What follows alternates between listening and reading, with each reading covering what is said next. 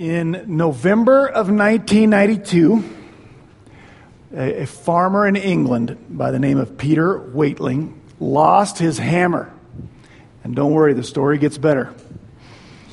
And so he called a neighbor of his. He had a neighbor named Eric Laws, and he called Eric because Eric owned a metal detector. And so Peter brings Eric out into his pasture where he knows that pasture contains his hammer somewhere. And they started looking, and this is probably around this area somewhere. And they started looking, and the metal detector goes off. And so the two friends start digging, but they don't find his hammer. Instead, the first thing that made that metal detector beep was a spoon. And it looked to them like, first, that spoon was really old, and second, it looked like it was made out of gold. And both those things turned out being true. And the thing was still beeping in that area, and they kept digging. And to make the long story short, what they wound up uncovering that day was literally a buried treasure. Over 15,000 coins, some of them gold, some of them silver, some of them bronze, a couple of 100 other items like that golden spoon that were very valuable. That's actually a picture of his hammer. Good news, they found the hammer. And that's part of the treasure there in that picture. According to British law, they had to turn over the treasure to the government, but also according to British law, the government had to pay them like a fair market value, and these two guys split. Today, not in pounds, but in today's dollars, about $4 million they split. They were looking for a hammer, and they found a treasure. Well, by the time that line where we sort of arbitrarily, not really, but what we call the first century, that line between BC and AD, the first century, by that time, God's people Israel had been looking for something for a long, long time. They'd actually been looking for someone for a long, long time. Throughout the Old Testament, Israel had been given promises and hints and clues of a special person God was going to send. The first time he's promised is at the very beginning in Genesis chapter 3, after the first sin, when God pronounces the curse that will come into the world because of sin. Before he pronounces the curse, he pronounces this promise, that someday there's going to be a man born, a descendant of Eve, who's going to crush the serpent of old and reverse the curse of sin. And maybe the most important theme of the Old Testament is that descendant is coming. In Genesis, we learn that descendant was going to be a descendant of Abraham, Isaac, Jacob, Judah. In 2 Samuel, we learn he's going to be a descendant of King David. We learn in that time period that he's going to be a king like David. He's going to reign on David's throne. We learn in Micah he's going to be born in Bethlehem. We learn lots of other things, and for time's sake, we'll just leave it right there. But the lingering question left by the Old Testament is, who will this guy be? When is he coming? How will we know he's there? And it's him. But by the first century, 400 years have gone by since God has said anything through any prophet about this descendant who will be a king. He came to be known by, in Hebrew, Messiah, in Greek, Christ. Just two different words for the same person. I think that lingering question is why the New Testament, God ordained to have it start with the book of Matthew. Because this king, we know what family he's going to come from, and we know some things about him. Who will he be? Matthew writes his book to tell us the king has come. You know, if there were publishing companies around when Matthew wrote his book, what we call the Gospel of Matthew, they would have had him, come up with a catchier title. He didn't call it the Gospel of Matthew, by the way. That was added later. It would have been called something like The King Has Come, or The Kingdom is Here, or something like that, so that we would know ahead of time a little bit about what we are reading before we jump in. But that's what this book is about. The reason Matthew starts, or the New Testament starts with what we're going to read today, which is just a genealogy, is this genealogy proves Jesus is from that family line. Abraham, Isaac, Jacob, Judah, David. If you're writing a book to prove that Jesus is the Christ, the King, starting with the genealogy is a great idea. If you're writing just to entertain people, starting with a genealogy is a terrible idea, because they're never the most exciting portions of Scripture. But that's what it's how this starts, and it's what it's for. Matthew's going to show us, as we study the book of Matthew for probably the next, year and a half. It's going to take a while. I hope it's good, because we're going to be in it for a while. He's going to show us Jesus is the King. But He's not going to be the kind of king people expected. And the kingdom He reigns over is not the kind of kingdom anyone expected. That theme is going to build. He's the King. The King is here. The kingdom's at hand. It's going to build and grow till about chapter 12, when the nation of Israel decides, no thanks. And they reject the idea that Jesus is their Messiah. And you know why they reject that Jesus is their Messiah? Not because there's not plenty of evidence that says Jesus is the Messiah. There's plenty of evidence. Because He's not the kind of king they wanted. They wanted a more traditional kind of king. And they wanted a more traditional kingdom. They wanted Messiah to raise them up over all the nations of the world, especially Rome. We're going to throw down Rome, lift us up so that we are on top of the heap. And we are the greatest nation. That's what they wanted. And as soon as Jesus makes clear that's really not the kind of kingdom He is offering right now, then they don't want to hear it. You know what it's like? It's like they were so busy looking for the hammer that they missed the treasure. They wanted a Messiah to use as a hammer against Rome and all the other nations of the world. And when Jesus wouldn't be used the way, as a tool, the way they wanted it to use the Messiah, they kept looking for the hammer that never came. And they ignored that God had sent a priceless treasure to bless all the nations and families of the earth, like God promised Abraham He would do. Maybe, I don't know how much familiarity you have with like the Gospel of Matthew. Maybe you're fairly new to church. Maybe you've never read the Gospel of Matthew. That's great. I'm so glad you are here.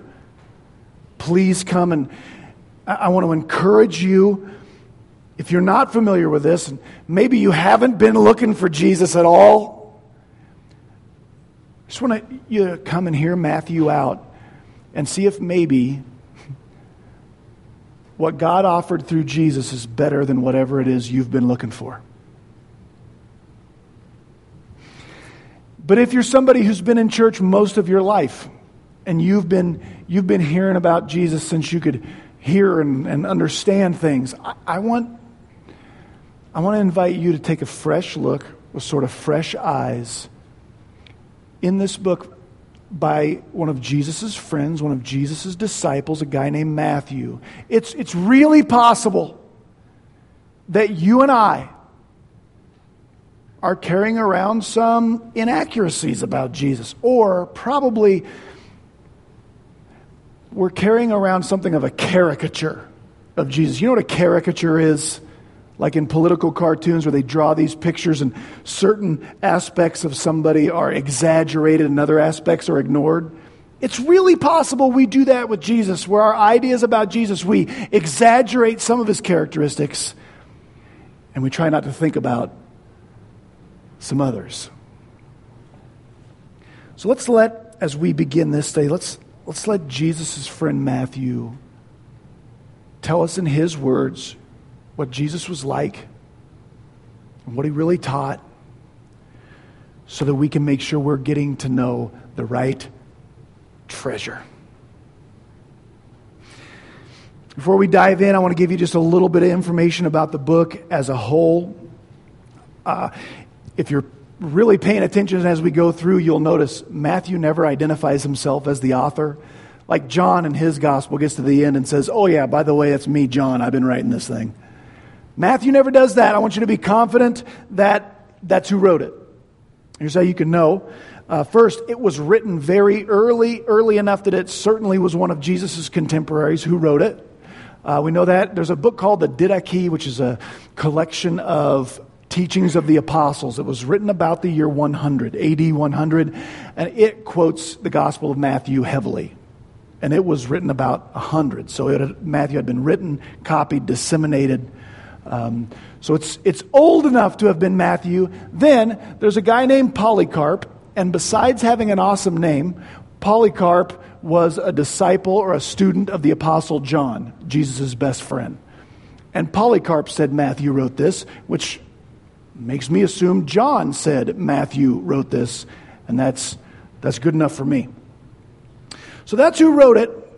And Matthew, we're going to meet him. He really only comes up in one chapter as a main character in chapter 9, where we learn what Matthew did for a living. Matthew, or he's also called Levi, he was a tax collector. And before we ever start the book, I want to tell you what that means about Matthew. It means Matthew bought a license to extort his fellow Jews from the Roman government. Here's how Rome collected taxes. They didn't travel around and collect taxes from people. They didn't wait for people to submit their 1040s online either. What they did is they sold the job as tax collector to the highest bidder. And that's all they did. And their work was done. So Matthew decided at some point, hey, I think I want that job. And so he scraped together enough money to put in a really big bid. And he was the highest bidder.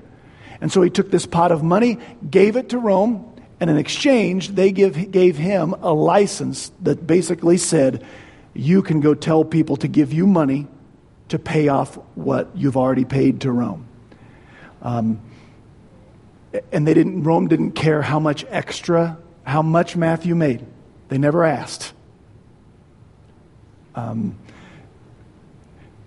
Tax collectors were the greatest sellouts of the ancient world. They were among the most hated people in Israel. They were like the anti-Robin Hoods. They robbed from the poor to give to the rich. Right? They robbed from the poor to make themselves rich and support Rome. And people hated their guts. That's Matthew. And he writes again to tell us that Jesus is the king. He doesn't write in chronological order. He doesn't order his things, but he teaches us that way.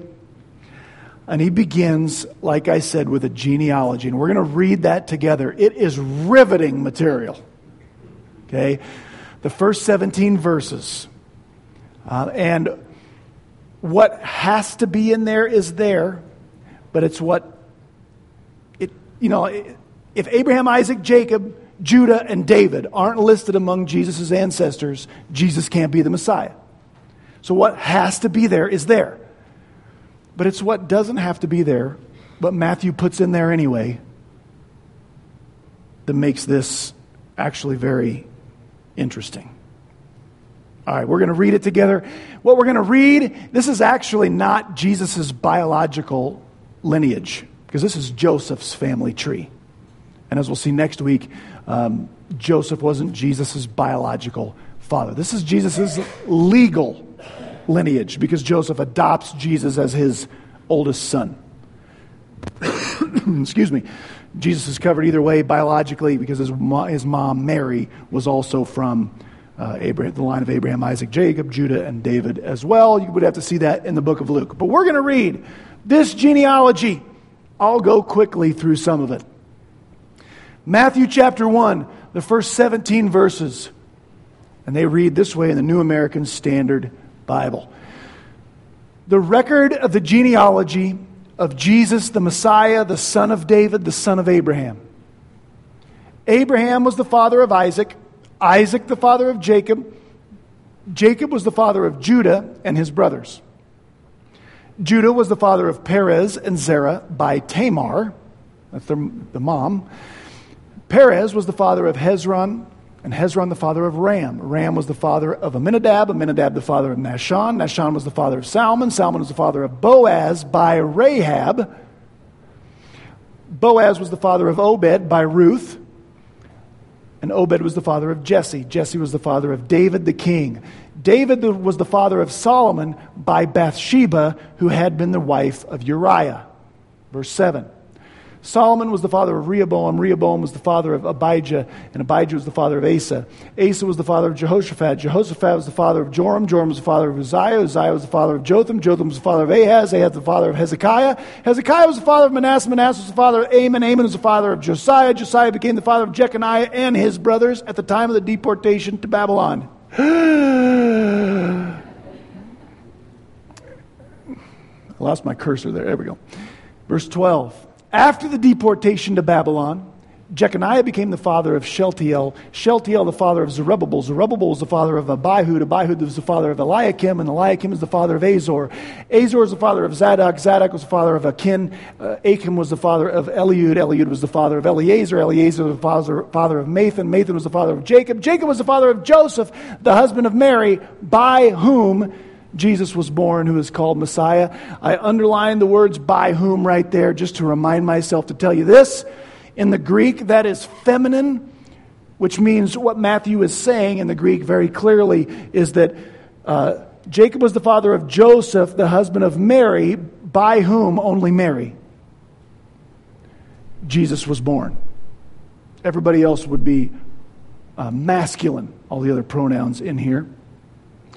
17, so all the generations from Abraham to David are 14 generations. David to the deportation of Babylon, 14 generations. From the deportation to Babylon to the Messiah, 14 generations. Okay. Matthew has two main points by writing that genealogy the way he writes it. The first one is the most obvious that I've shared with you. Jesus comes legally from the right family line to have a claim of being Messiah.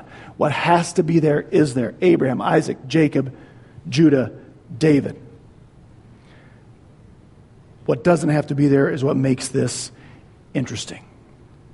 Here's what doesn't have to be there, which would have been unnecessary and unusual. Besides Mary, Jesus' mom, Matthew includes 4 and only 4 women in this genealogy. And if his only point is that Jesus comes from the right legal line to be king, no women need to be mentioned because the kingly line is inherited through the males, through men, through dads. But if Matthew decided, well, I want to include the mamas too, well, then he did a terrible job of that also. Because there's way more mamas that we know about from Jesus' family line that he could have added with just minimal research. He doesn't even include the easy ones. I could ask some of you and you could tell me who Abraham, Isaac, and Jacob were married to. He doesn't add them. He picks, seemingly at random, 4 women to include in Jesus' genealogy. And I think we're supposed to notice that and ask ourselves, why are they there? What is Matthew's point of including only 4 and these 4 in particular? And we're going to see as we answer that question that Matthew is already beginning to teach about the different nature of Jesus as a king and his kingdom as the kingdom. I can't take the time to tell you in great detail the stories of these 4 women, but if I don't tell you a little bit about these 4 gals, we can't answer the question of why they're there. So we're going to go one at a time through the 4 women he lists so we can try and discover why he put them in there.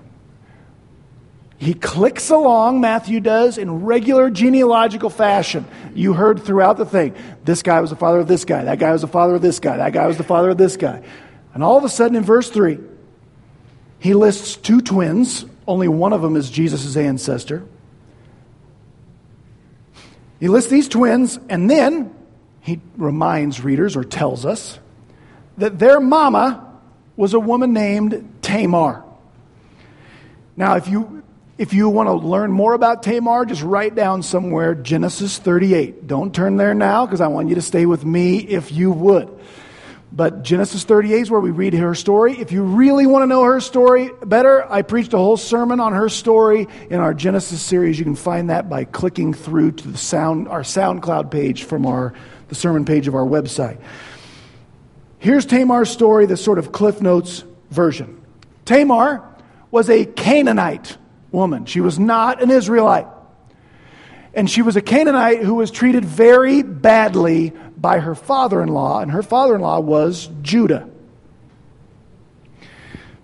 Here's that story. Judah ditched his brothers, and he probably shouldn't have, but they were a pretty good bunch to get away from, to tell you the truth. And he settles in Canaan, and he sees this Canaanite gal named Tamar. He maybe thinks she's nice, whatever, and he takes his oldest son, and he marries his oldest son to Tamar. Then his oldest son drops dead. All of a sudden, they don't know why. If you read Genesis 38, I'll tell you a secret. God killed him. Like God ripped him out of the world. Because of the cultural custom of their day, Judah was bound to take his next oldest son and marry him to Tamar also. Guess what happened to him? He dropped dead too. By custom, Judah was bound. The right thing for him to do was take his only remaining son and marry him also to Tamar. But Judah decided, I'm not sure I want to marry my youngest son to the black widow over here. And so here's what he does to Tamar. He says, you go back to your dad's house. And that doesn't mean anything to us. That would make sense to us. But Tamar was married into Judah's household. Judah was supposed to be responsible for Tamar. And what he was saying was, you just get out of here. You go back to your home, and you will live as a childless widow the rest of your life until I decide to marry you to my youngest son. Tamar decides he's never going to do the right thing, and I don't want to live my life as a childless widow. So here's what she does.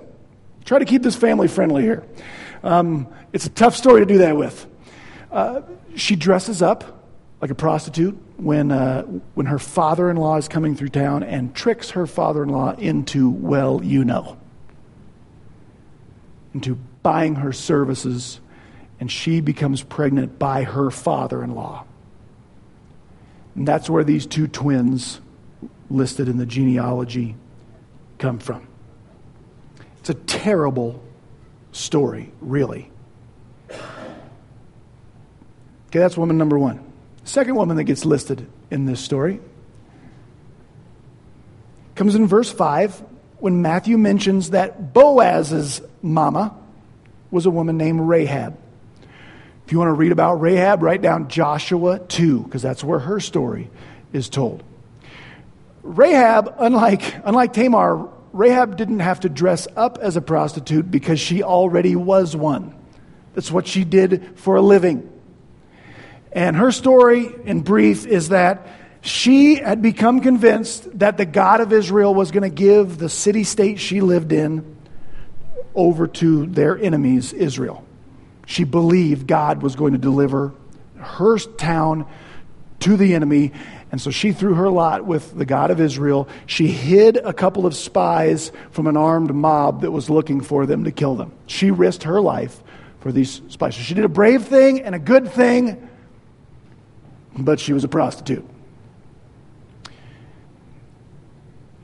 Next woman Matthew lists in Jesus' genealogy is a woman named Ruth. If you want to read Ruth's story, look up a book in the Bible named Ruth. That's her story. I love her story. I love Ruth. Ruth is a fantastic person. I love the book of Ruth. But Ruth was a Moabite, or a Moabitess, if you'd rather. And according to the law, Deuteronomy 23, under no circumstances was an Israelite ever supposed to marry a Moabite. Not if they converted, not if they loved God, not if they were a good person, not if anything. Ruth actually got married to Israelites twice. And she is the outsider of outsiders as a Moabite. And now the fourth woman that Matthew includes in this genealogy. In the Greek, all he calls her is the wife of Uriah.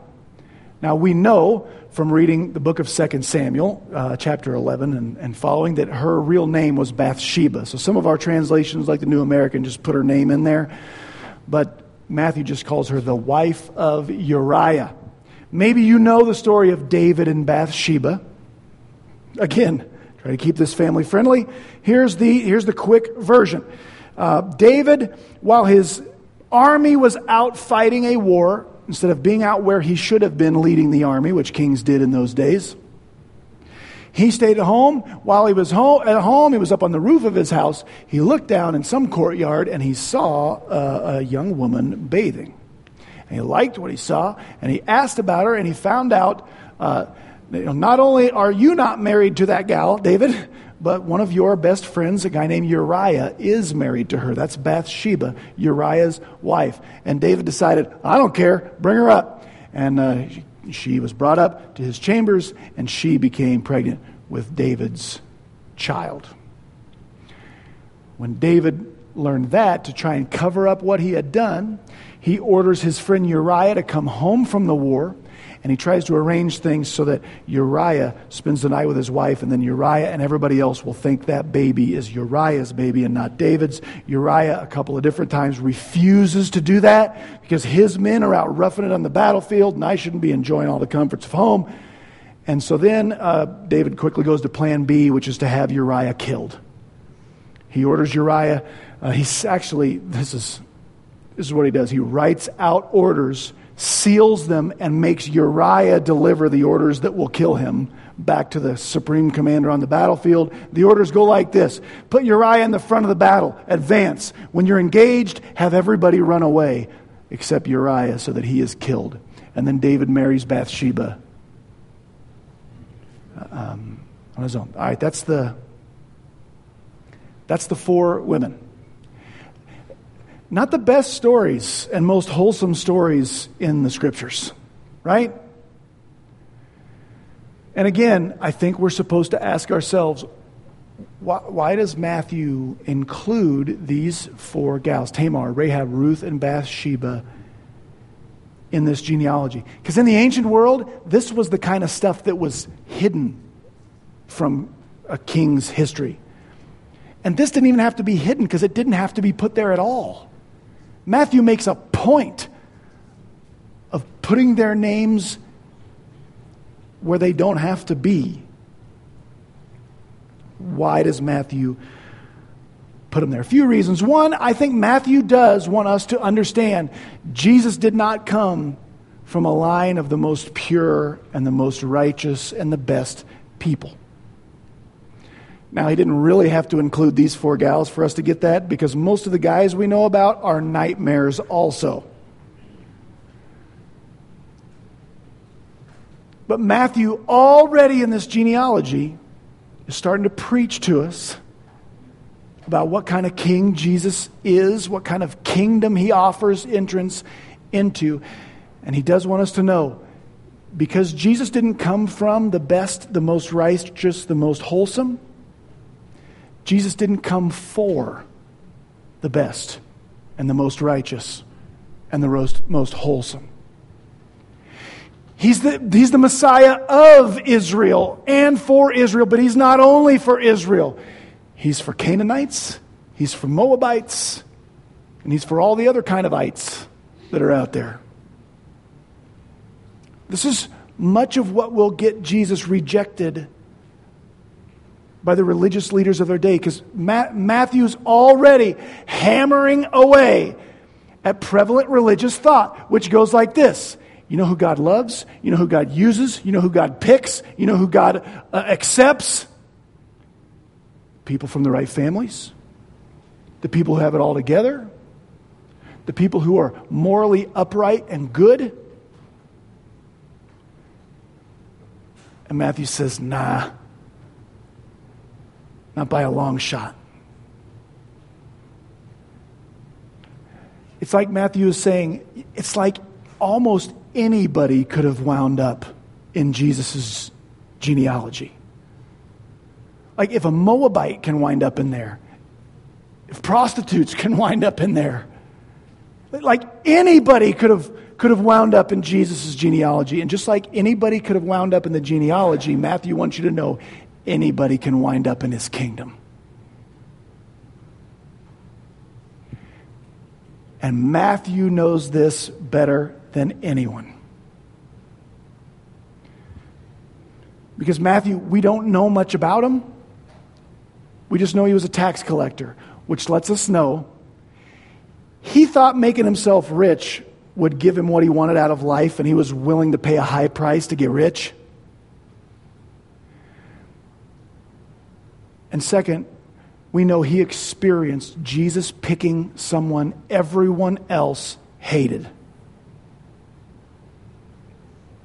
There had to be a time in Matthew's life where he decided, I just don't feel like life is enough. I just don't feel like I'm fulfilled, like life is good enough. You know what I think would make life better? If I had even more money than I've already got. So he buys himself a tax collector position. And everybody hates his guts. And one day he experienced this homeless, wandering Galilean preacher named Jesus walk along, and he notices this hated tax collector in his booth.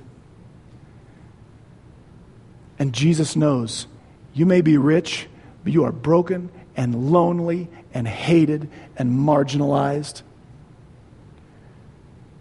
And Jesus says, why don't you come follow me? I know nobody else likes you, but I pick you. I think if Matthew were here this morning, here's what he would say. He would say, I was the guy who had the hammer. Right? He wasn't looking for the hammer and found a treasure. Like, I had it. I was rich. That's what I thought I could use to make my life whole. I had it. I got it. It didn't work. And in Jesus, I found the treasure. And I think Matthew would say, listen, I don't know who you are, what you're using, what you're chasing, what you're looking for to give you what you think you need and want out of life. But Jesus is better. Take my word for it. He's better. When Matthew left that tax collector booth, he dropped the hammer to find the treasure. And I think Matthew would also say this. I don't know what your past is, but by writing out my the genealogy the way I wrote it, I wanted you to know you are not too far gone to be picked and used by God. There's a reason, because he was a tax collector. Matthew's not scared or shy to write a genealogy that basically says, hey, everybody, Jesus had hookers in his genealogy. Because Matthew walked with Jesus and saw him call out to people like that. Matthew was hated way more than prostitutes were hated. Way more. Jesus picked it. There's only 12 disciples, and he got to be one of them. And I think Matthew would say, listen, you think you're too sinful, too awful? You think you're too big of a louse, too big of a wretch for Jesus to use you? You're not as big of a louse as me. And I think he puts Rahab in that genealogy to show you this. Listen, God didn't say, Rahab, if you quit being a prostitute, maybe we can talk. He picked her while she was still in the profession. I think Matthew would say, you think you're an outsider? You think nobody likes you? You think you're lonely? Try being a Moabite in Israel. That's who Ruth was. God used her. You think your family's a mess? You think your marriage is a wreck. Tamar's husbands kept dropping dead, and she tricked her father-in-law into giving her twins. I bet you ain't got that going on in your family. Matthew would say, I don't know where you're at, what your background is, how bad you feel about you. Nobody's sin ever spoiled that treasure. Nobody's background ever spoiled the treasure Jesus is and offers. All he asks for you to come into his kingdom is accept the King for who he really is and accept what he offers as what he offers. And I would say to you like this, stop trying to use the Messiah as your hammer. Stop trying to make God, you only love me if you do what I want, and I want this, and if you're not doing it, then you're not real. Matthew said, put the hammer down and find the treasure that's really offered. Just like the Jews had other ideas of what Messiah would do for them, Matthew would say, listen, it's okay that he does for you something different than what you wish he would do for you. It's going to be better.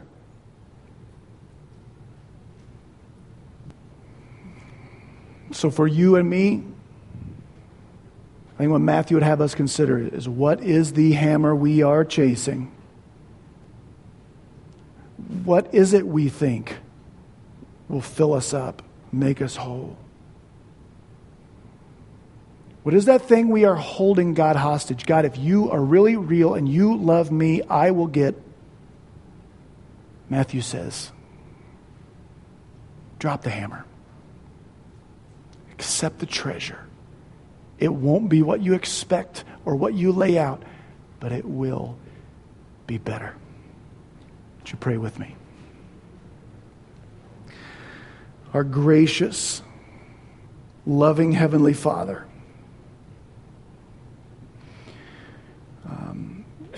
God, you do not send us everything we want, but you have sent us everything we need. You have given us the treasure that is your Son, your mercy, your grace. God, I thank you for the truth that if you can come from sinners and jerks and prostitutes and nightmares, that you can come for people as messed up as us. You came from jacked up people for jacked up people. God, I thank you that you just offer entrance in your kingdom through the cross by faith.